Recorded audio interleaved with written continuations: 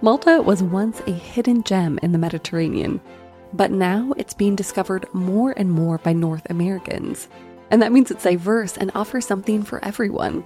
You can scuba dive to explore sunken ships, eat traditional Maltese foods like pastizzi, a flaky pastry filled with ricotta cheese, visit one of 3 UNESCO World Heritage Sites, and so much more. Plus, Malta gets more than 300 days of sunshine, so it's a year-round destination. Get inspired and plan your trip today at visitmalta.com. Are you looking for an off-the-beaten-path island destination in the Mediterranean? I highly recommend Malta, an archipelago with 8,000 years of history. It's home to 3 UNESCO World Heritage Sites, including Valletta, Malta's capital. Malta also has the oldest freestanding stone architecture in the world, showcasing one of the British Empire's most formidable defense systems. If you travel for history, Malta has an impressive mix of domestic, religious, and military structures from the ancient, medieval, and early modern periods.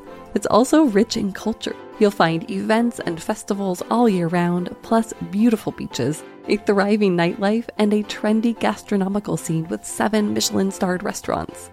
Plan your trip today at visitmalta.com.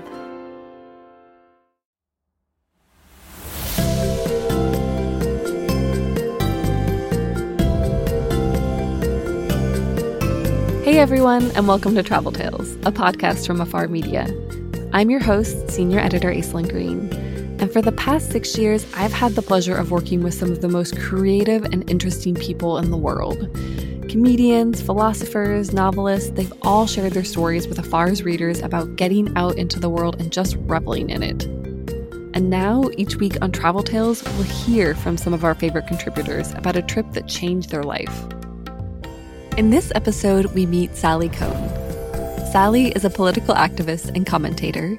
You may have seen her on CNN, and a frequent contributor to Afar.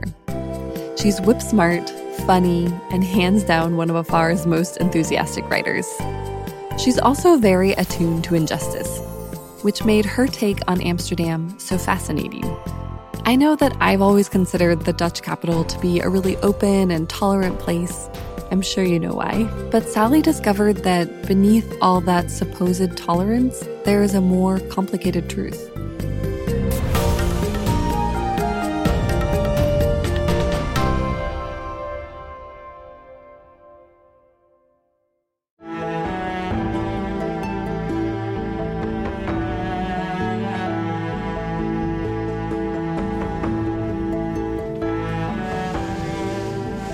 Okay, first of all, true confessions. When I heard I was going to Amsterdam, I thought it was in Brussels. Geography is hard for me. Also, I'd assumed on my Spin the Globe trip that Afar would send me somewhere complicated, like a post-genocidal nation, or Texas.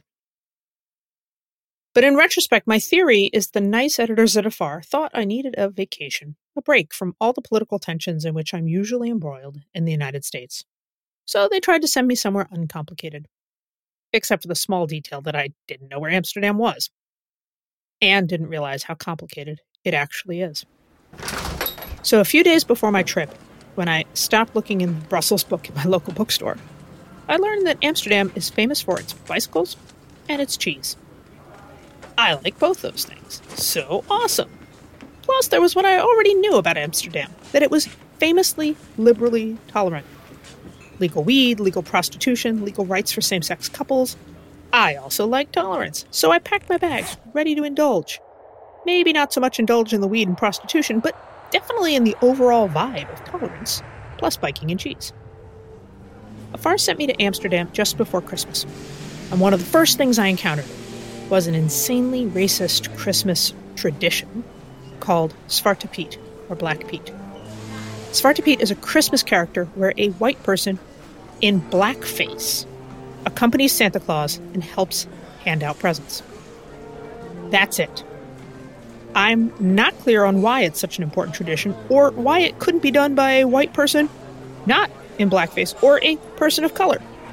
But in a country where 60% of people identify as non-religious, Zwarte Piet is defended as a central, vital religious tradition. I pedaled my bike to a weekend farmer's market near the Noordkerk Church to meet up with an American expat friend. We drank buttermilk, which, incidentally, the Dutch swear by, and I swear is the most disgusting thing I've ever drank. He tried to explain to me that while Zwarte Piet is obviously racist to us, the Dutch think of racism as an American invention.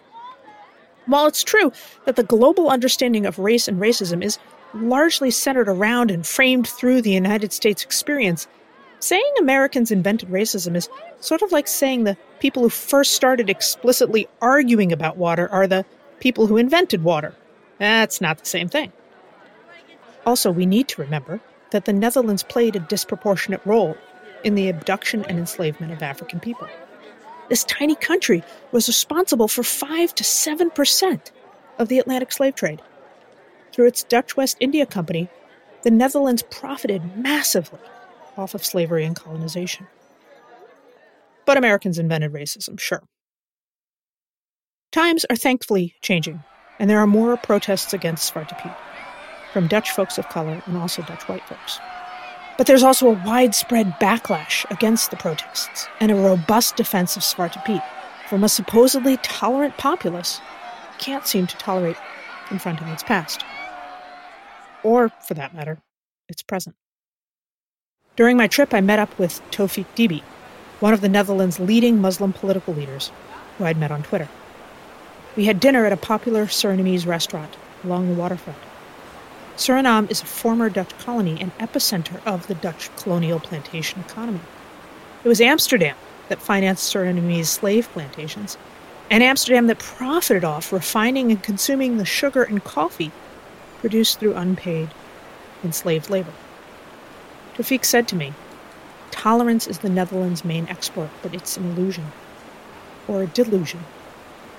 He talked about how before September 11th he wasn't really seen as Muslim, but ever since, he faces constant scrutiny and even hate.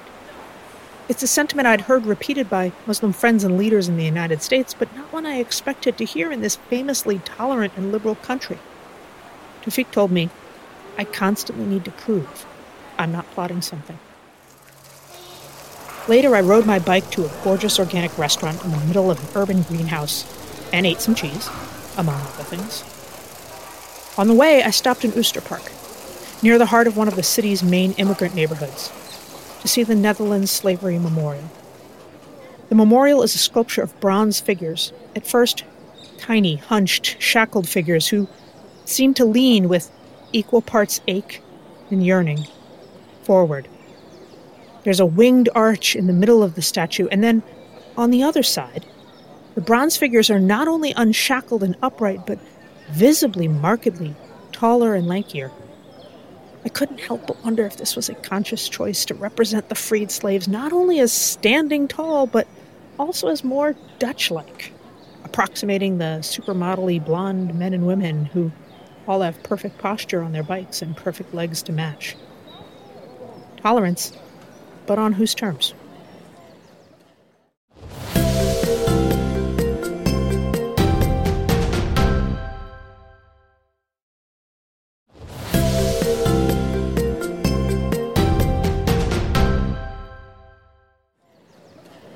On my way out of the park, I passed another monument. This one is a memorial to Theo van Gogh, who was murdered after making a film that many saw not just as a critique of Islam, but as a politically motivated Islamophobic tyrant. Van Gogh's murder by a Dutch-Moroccan Muslim man was horrific and tragic. But Van Gogh is memorialized largely as a martyr figure among the European far right who see in his death confirmation of the righteousness of the anti-Islam mission of his life. The proximity of these two monuments is jarring. A statue against discrimination and the subjugation of African people, just yards from a memorial to a man best known for making the case for discrimination against Muslims who, in the Netherlands, are often of African descent. The contradictions of Amsterdam, captured in a few turns of the wheels of my bike. Tolerance is a complicated concept. When a lot of travelers think of Amsterdam, they think of legal weed. But it turns out cannabis retail sales in Amsterdam aren't technically legal. I had coffee with a local, a friend of a friend, She told me that what are called coffee shops are actually weed shops, though I swear we had actual coffee in an actual cafe. But about these coffee shops, she said technically they can't sell marijuana, but they're allowed to anyway. And then with a shrug, she added, it's tolerated. Tolerance not as some affirmative, but some muddled gray area. Complex, complicated, smoky. At the end of my trip, I went to a cheese shop to buy stocking stuffers for my family. There were wheels of cheese everywhere. Honestly, I have no idea what set them apart other than the color. So I bought some light yellow and some dark yellow, both of which tasted lovely, though I'd be hard-pressed to pinpoint the difference. And then back on the street, I marveled at the subtle shades all around me. The gay couple I passed kissing on the street, the memorial to the gay people killed in the Holocaust and persecuted throughout history, the legalized prostitution on the blocks in between, but also the fact that everyone around me was white. Shades of tolerance? In the United States, I'd come to think of tolerance as a linear progression. I'd always envisioned those brimming with hate based on race, gender, or sexuality bunched together at one end of the spectrum, and then everyone else, haltingly, imperfectly, but progressively, moving toward enlightenment at the other end. But definitely a progression, an either-or. But in Amsterdam, I understood how things there and perhaps everywhere are more complicated, nuanced, spun around, or maybe just round. Openly gay politicians were rabidly anti-Muslim. Defenders of blackface were enthusiastically smoking pot. Amsterdam was neither enlightened nor close-minded, but constantly shifting. Not progressing along a line, but simultaneously occupying multiple points on a circle. Like a wheel of cheese. Or maybe spokes on a bike. Constantly turning.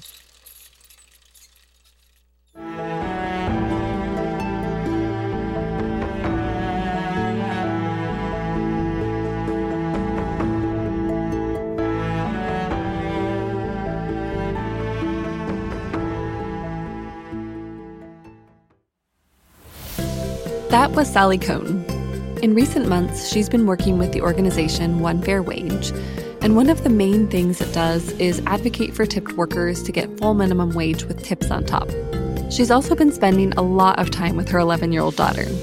They made a very cool Instagram story together for TED Education. You can see the video and learn more about One Fair Wage on Instagram at Sally Kohn.